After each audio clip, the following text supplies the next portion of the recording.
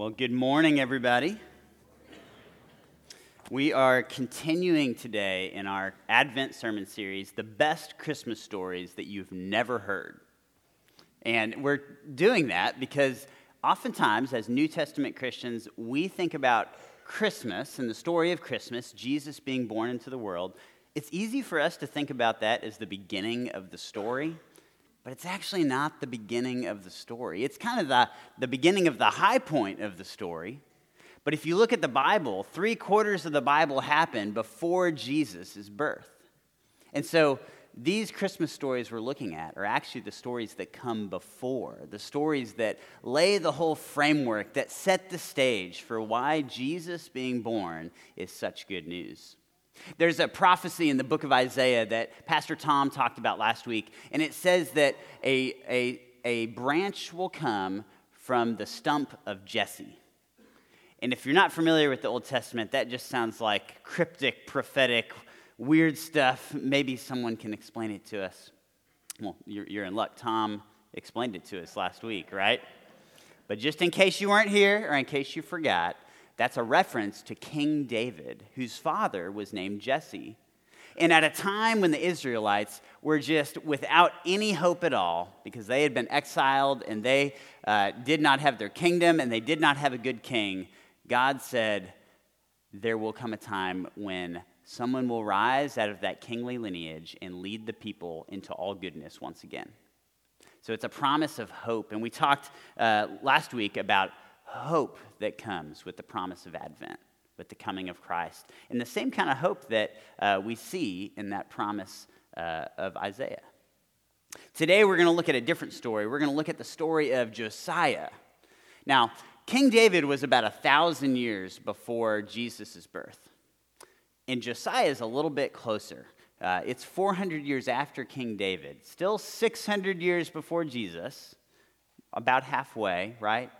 But we're getting a little closer. And we're going to look at Josiah's story today, how Josiah, as one of the kings of Israel, is going to show us something important for Advent. So before we get into that, would you pray with me? Let us prepare our hearts for hearing God's word today. God, come and speak to us through your word. Come and show us the story that we are invited to be a part of. And show us today how we can respond to your word during this Advent season. I pray that you would speak through my words and that you would give us each something that we can take out into the world with us today. In Jesus' name we pray. Amen.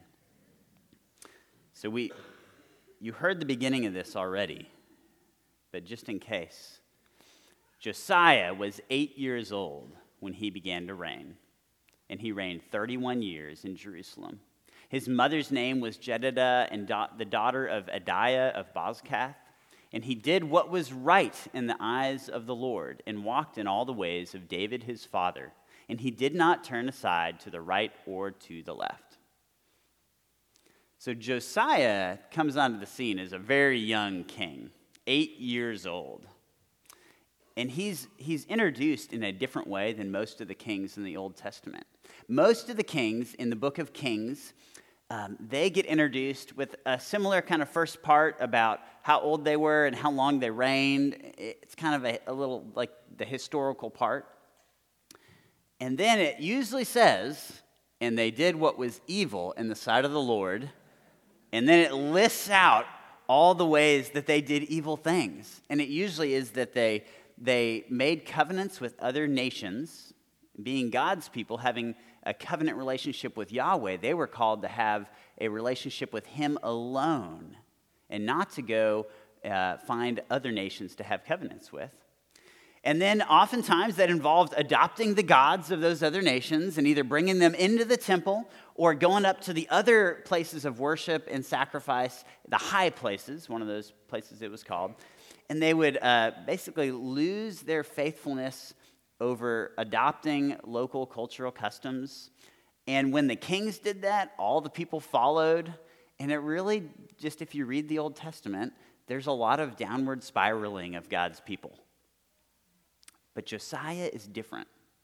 Josiah did what was right in the eyes of the Lord. He's even compared to David, the gold standard for a godly king. Pastor Stella preached about David about a month ago. And remember, David was willing to put himself under God's authority. And so what makes Josiah so faithful? What makes him so good? When we have the rest of this story, and I'm going to just tell you part of it in my own words because it's a couple chapters. You can go home and read it if you're very eager to read it. I recommend it, actually. I think it's great. It's not hard to read. It just takes a little bit of time. The key part of Josiah's story, though, it really picks up when he's about 26 years old, 18 years into his monarchy. And he he reinvigorates a temple restoration project.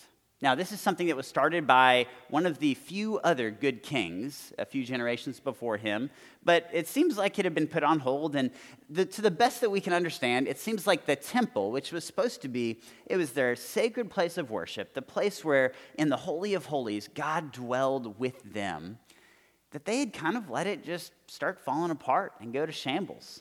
It was not taken care of. There were things in there that shouldn't have been in there. Idols to other gods was one of those things.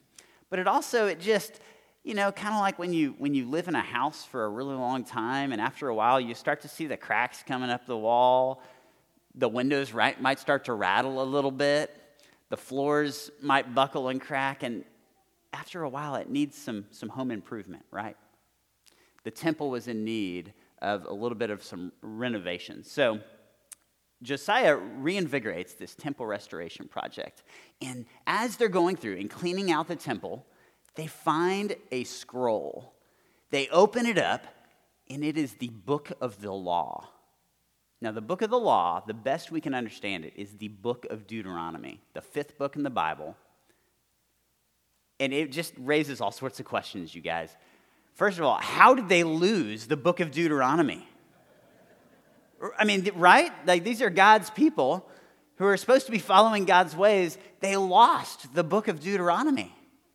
Now, we don't know how long it had been lost, but it seems like it had been lost for a long, long, long time. Partly because what we know about the Israelites in that time is because of the kings before them, they're not following the book of the law. They have idols in their temple. They are going to worship at the high places to worship not just Yahweh, but the other gods. And the downward spiral ensues because of that. And so it's so fascinating. They find the book of Deuteronomy, and it gets read in front of Josiah. He actually decides he wants to hear it. Now, this is a picture from the ancient photography of that time. It's definitely not what Josiah looked like, because he was only 26 when this happened, but this was the best image I could find for you to look at while I tell the rest of the story. Now, I want to cover a little bit of what would he have heard in Deuteronomy. And so first, it's helpful to understand what Deuteronomy is. You've probably all heard of the law, the Ten Commandments, and here's how, kind of the brief summary of how the Israelites got the law. They were in Egypt and they were slaves. Moses came, let my people go, right? They got out of Egypt, rescued through the Dead Sea, the parting of waters. They go into the Sinai Peninsula area, and on Mount Sinai, God gives the people the law. Now, we normally think about this as the Ten Commandments, and that is a part of the law, but covenant is the better word to use. God makes a covenant with his people to enter into a covenant relationship. And this covenant starts out saying, I am the Lord your God, and I have saved you. I want to be your only God, and I want you to be my only people. And basically, the rest of the covenant says, if you're going to be my special people, here's what I need you to do, and here's what I will promise to do for you. And there's a lot of affection in this. There's a lot of God claiming them. There's actually a lot of grace in the Old Testament. If we look at that covenant, God saves them before he invites them to perform anything. It's a lot of grace. Now, they get that, but then they make some bad choices, and they have to wander for 40 years in the wilderness to kind of get that out of their system, right?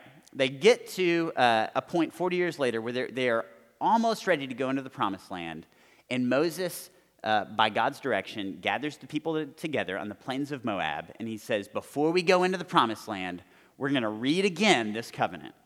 We're going to read again the law, and we're going to remember what it says. We're going to recommit ourselves to it so that when we go into the promised land, we can be a people that actually follow it. That's the book of Deuteronomy. Deuteronomy is the re-giving of the law, of the covenant. And there's a part of it that's narrative of Moses leading the people, but most of it is, here is God's promise to you, and here is what your part of the promise is. And here's what happens if you obey, and here's what happens if you don't obey. So Josiah has that whole thing read to him. Every indicator should lead us to believe he has never heard this before, at least not word for word. Here's some of the stuff that Josiah would have heard. These are pieces of Deuteronomy, right? I didn't want to read all 34 chapters to you. A little part of me kind of wanted to. We could do our own reading of the law, but here's just the high points. I'm the Lord your God who brought you out of the land of Egypt, out of the house of slavery. You shall have no other gods before me. Imagine you're Josiah and you're leading a people that have brought a bunch of idols into the temple. And you hear that. Just a chapter later, hear, O Israel, the Lord our God, the Lord is one. You shall love the Lord your God with all your heart, with all your soul, and with all your might. Does that sound familiar to anybody? Because Jesus quotes it when he's asked, what's the most important commandment? This is the people are called to respond to God's faithfulness and saving work by loving him with a covenant faithfulness kind of love. Imagine Josiah hearing that. And then he hears this, if you will not obey the voice of the Lord your God, or be careful to do all his commandments and his statutes that I command you today, then all these curses shall come upon you and overtake you. Uh-oh. Remember, he's leading the people that are not following God's ways. Then there's this part that's kind of cool. God says, I've set before you today life and good, death and evil. If you obey the commandments of the Lord your God that I command you today, by loving the Lord your God, that's a theme here, right? By walking in his ways and by keeping his commandments and his statutes and his rules, then you shall live and multiply. And the Lord your God will bless you in the land that you're entering to take possession of it. What's amazing throughout the book of Deuteronomy, and it's kind of captured there in a small way, God continues to say, I'm giving you this instruction because I want you to live. I want you to be blessed. It's for your good. I think we often think about the law, the Old Testament, as kind of a cold, heartless legalism, right? And Jesus comes to rescue us from that. Well, Jesus comes to fulfill that and to rescue us from what we cannot do on our own, but the instruction of the Lord that we're given, it's given for the people's good. It's not given to be a burden. It's given because God wants them to live a long time and be blessed. The best simple way to explain this is if you read the 10 Commandments, there's the commandment that all the parents love and the kids don't. It's the 5th commandment, honor your mother and father. And all the kids are like rolling their eyes at me right now. And parents, be good to your kids. Don't elbow them right now. But you know what it says, though? It doesn't just say honor your mother and father. It says honor your mother and father so that you will live a long time. Did you know it says that? and like how often as parents do we want to tell our kids, like, I'm not telling you this because I don't like you. I'm telling you this because I love you, because I want you to not do something that's going to cut your life short. I want you to live a long time. And as Josiah is hearing the law read, I wonder if it occurred to him that, oh my gosh, God is giving this to us for our good, and we didn't take it. And then there's this part in Deuteronomy. It's a prophetic part where it says, one day, people of Israel, you're going to have a king. They don't have a king in the plains of Moab before they go into the promised land. It's a few hundred years before they have a king. But in Deuteronomy 17, God says, when you have a king, I want to make sure the king follows these things. And here's one of the things it says. When the king sits on the throne of his kingdom, he shall write for himself in a book a copy of this law, approved by the Levitical priests. And it shall be with him, and he shall read it all the days of his life, that he may learn to fear the Lord his God by keeping all the words of this law and these statutes and doing them.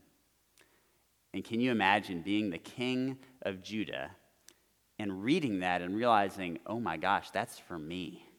Like, that's in there. No one else in the kingdom has to pay attention to that one. That's for me.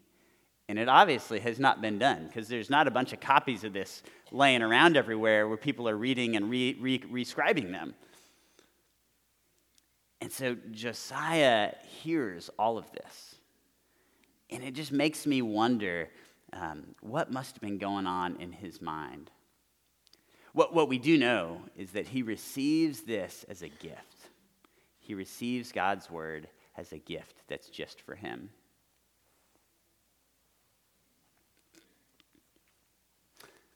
I wonder if you've ever had something that's been given to you as a gift. You know, my granny was kind of the spiritual matriarch in our family. She left me a number of her books. One of those books is Celebration of Discipline by Richard Foster, one of the classics on spiritual practices for the Christian faith. I have her copy from the 1970s that has all her underlines, that before I was born, she was reading that book, and God was doing stuff in her life through that book. And so I can read that book, and I see all the places where God spoke to her. And it's sacred, it's special. And the fact that she gave that to me before she died, and I was able to read that and talk to her about it before she died, it's special to me, right? It makes a difference. I was going through my house this week. We are doing some floor renovation stuff, so all of our closets are like not, all the stuff that belongs in the closets, they're not really in the closet right now. So a bunch of books that my grandmother gave me have been misplaced and taken out, and I found sitting on a coffee table, because it landed somewhere where it wasn't supposed to, and because we're cleaning out, I found this little book. This little book, it's Thomas Merton's Thoughts in Solitude. It's a contemplative Christian book. And I've seen it there for a few weeks now, I'll be honest, and I haven't picked it up. I don't know how it got there or who put it there. Earlier this week, I kind of looked at it and was like, I wonder what... let me just open it. And on the inside cover, I kid you not, it says, To Thomas, 2005. And there's a note in there and a prayer for me. Wow, that's pretty cool.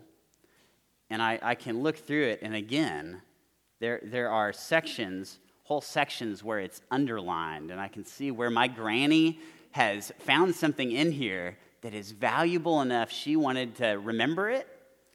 Then there's a bookmark that says to buy this book for Thomas. I think she abandoned plan A and just gave me this book. And I was telling Tracy about this, and she opened up the back, and she said, there's like an old newspaper clipping, and it says something about how this is a great time of book for this busy time of year to prepare us for Christ.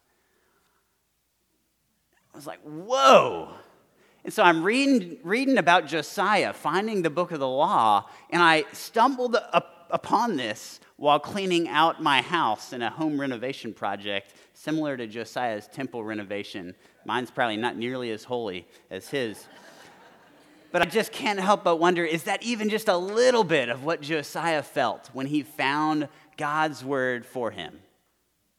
When he found it, and did he think, oh my gosh, it's been here all this time. Guys, I've had this 15 years. Did not know it said that. Did not know it had a note to me. I'm serious. I'm not making this up. And how many hundreds of years did that book of the law sit in the temple, and no one knew? There was good stuff in there for God's people, and no one knew.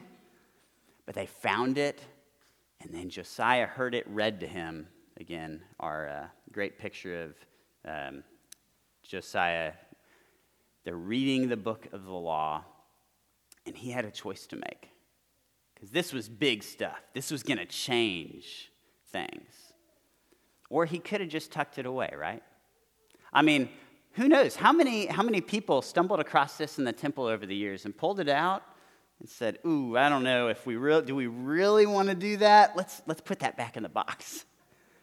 Now, we don't know. But Josiah received it as a gift. And here is his response, if I can find it on my screen. Here's his response. When the king heard the words of the book of the law, he tore his clothes. In the great historical photograph of him tearing his clothes. He's grieving.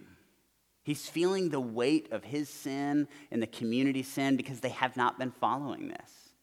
He finds this and he realizes they need this. These are the words that lead to life, and they've missed out. And so Josiah chooses to respond to God's word. He dusts it off, and he allows it to penetrate into his heart, and then he shares it with all the people. And you know how I was telling you, Deuteronomy is a covenant renewal of the people right before they went into the promised land. And so what does Josiah do? He gets all the people together, and he does a covenant renewal with the whole kingdom at that point. Here's what it says. Then the king sent, and all the elders of Judah and Jerusalem were gathered to him, and the king went up to the house of the Lord, and with him all the men of Judah, and all the inhabitants of Jerusalem, and the priests and the prophets, all the people, both small and great. And he read in their hearing all the words of the book of the covenant that had been found in the house of the Lord. So he read it before all the people. And the king stood by the pillar and made a covenant before the Lord to walk after the Lord and to keep his commandments and his testimonies and his statutes with all his heart and all his soul. Do you hear the words of Deuteronomy there? To perform the words of this covenant that were written in the book, and all the people joined in the covenant. So he takes this opportunity. They find God's word, and they realize they have so far to go, and they do a public repentance, basically. All the people together. This is not something that should happen every few hundred years. This is probably something all of us need daily, right? Like, God, I have strayed at least a little bit today, and some days a lot. I want to recommit myself. I want to allow myself to be grieved by my sin, by the sin of the community I'm a part of, but recommit myself, and probably to remind myself what it is that I'm committing to by reading some of Scripture, right? That'd probably be good for us. But he doesn't stop here. After this, there's a whole chapter. This is one of those parts I'm going to skip, where it goes in great detail to talk about all the idols that they removed from the temple. And then they go up to the high places where they're worshiping the other gods, and they destroy those altars. And they basically have a national cleansing to not just commit themselves, but to live out that commitment, to have Yahweh as their God alone. And then we read this. And the king commanded all the people, keep the Passover to the Lord your God, as it is written in the book of the covenant. And this is wild to me. I actually didn't realize this before I was studying this scripture this week.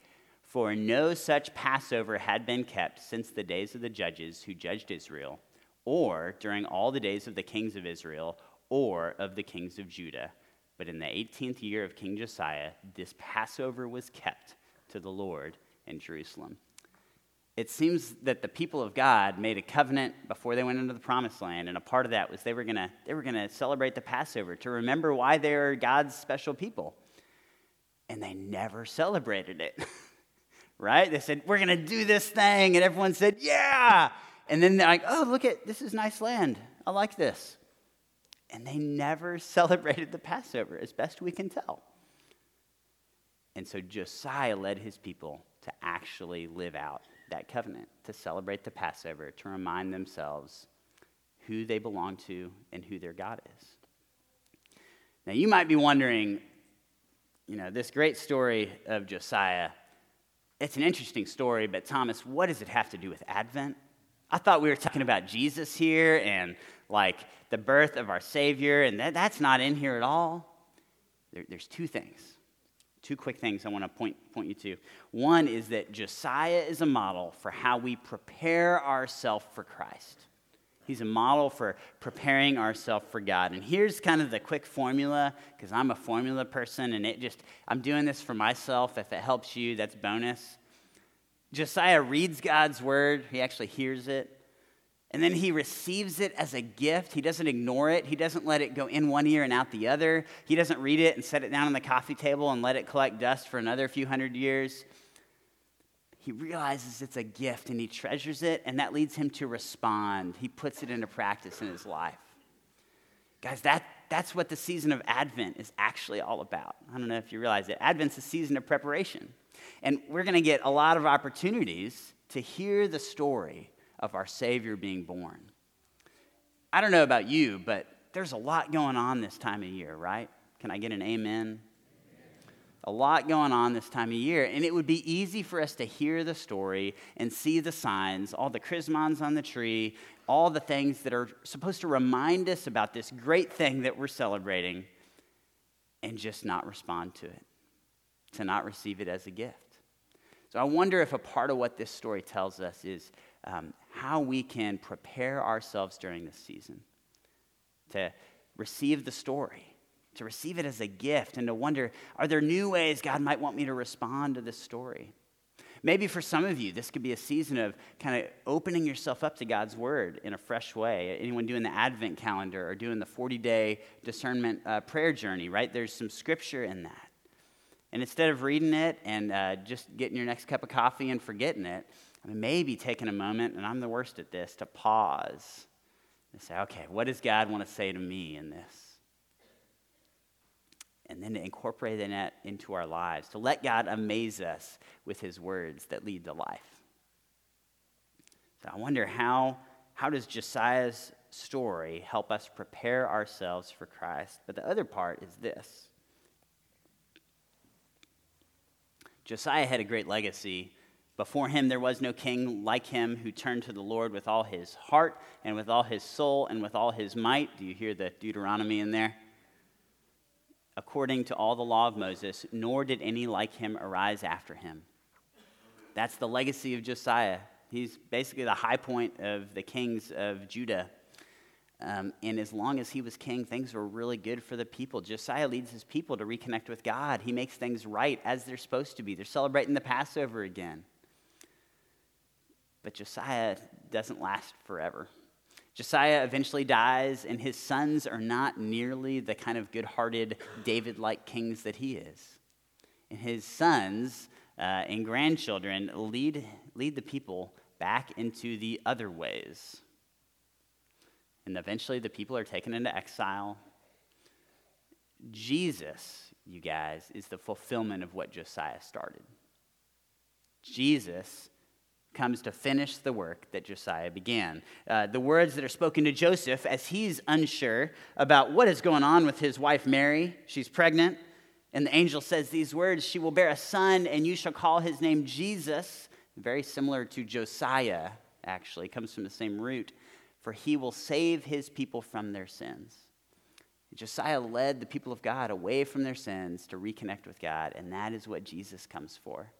And so when you're feeling the brokenness of the world around you, maybe that's all over the world, maybe that's something particular in your life that you're seeing, we look with a new longing for Jesus to come and to make things right, to remember that we need a Savior who will make things right for good. In a moment, we are going to celebrate Holy Communion. Communion is an opportunity to renew our covenant with God. And so as we have just heard God's word, I'm going to give you a chance right now to receive it as a gift and to renew your part of this covenant, to say once again, yes, God, you are my only God. Yes, Jesus, you are my only Savior. I want to hold so tight to the saving work you have done for me, and I want to live in your ways for the rest of my life. And if you want to do that today, you're going to get a chance to do that as we celebrate communion together.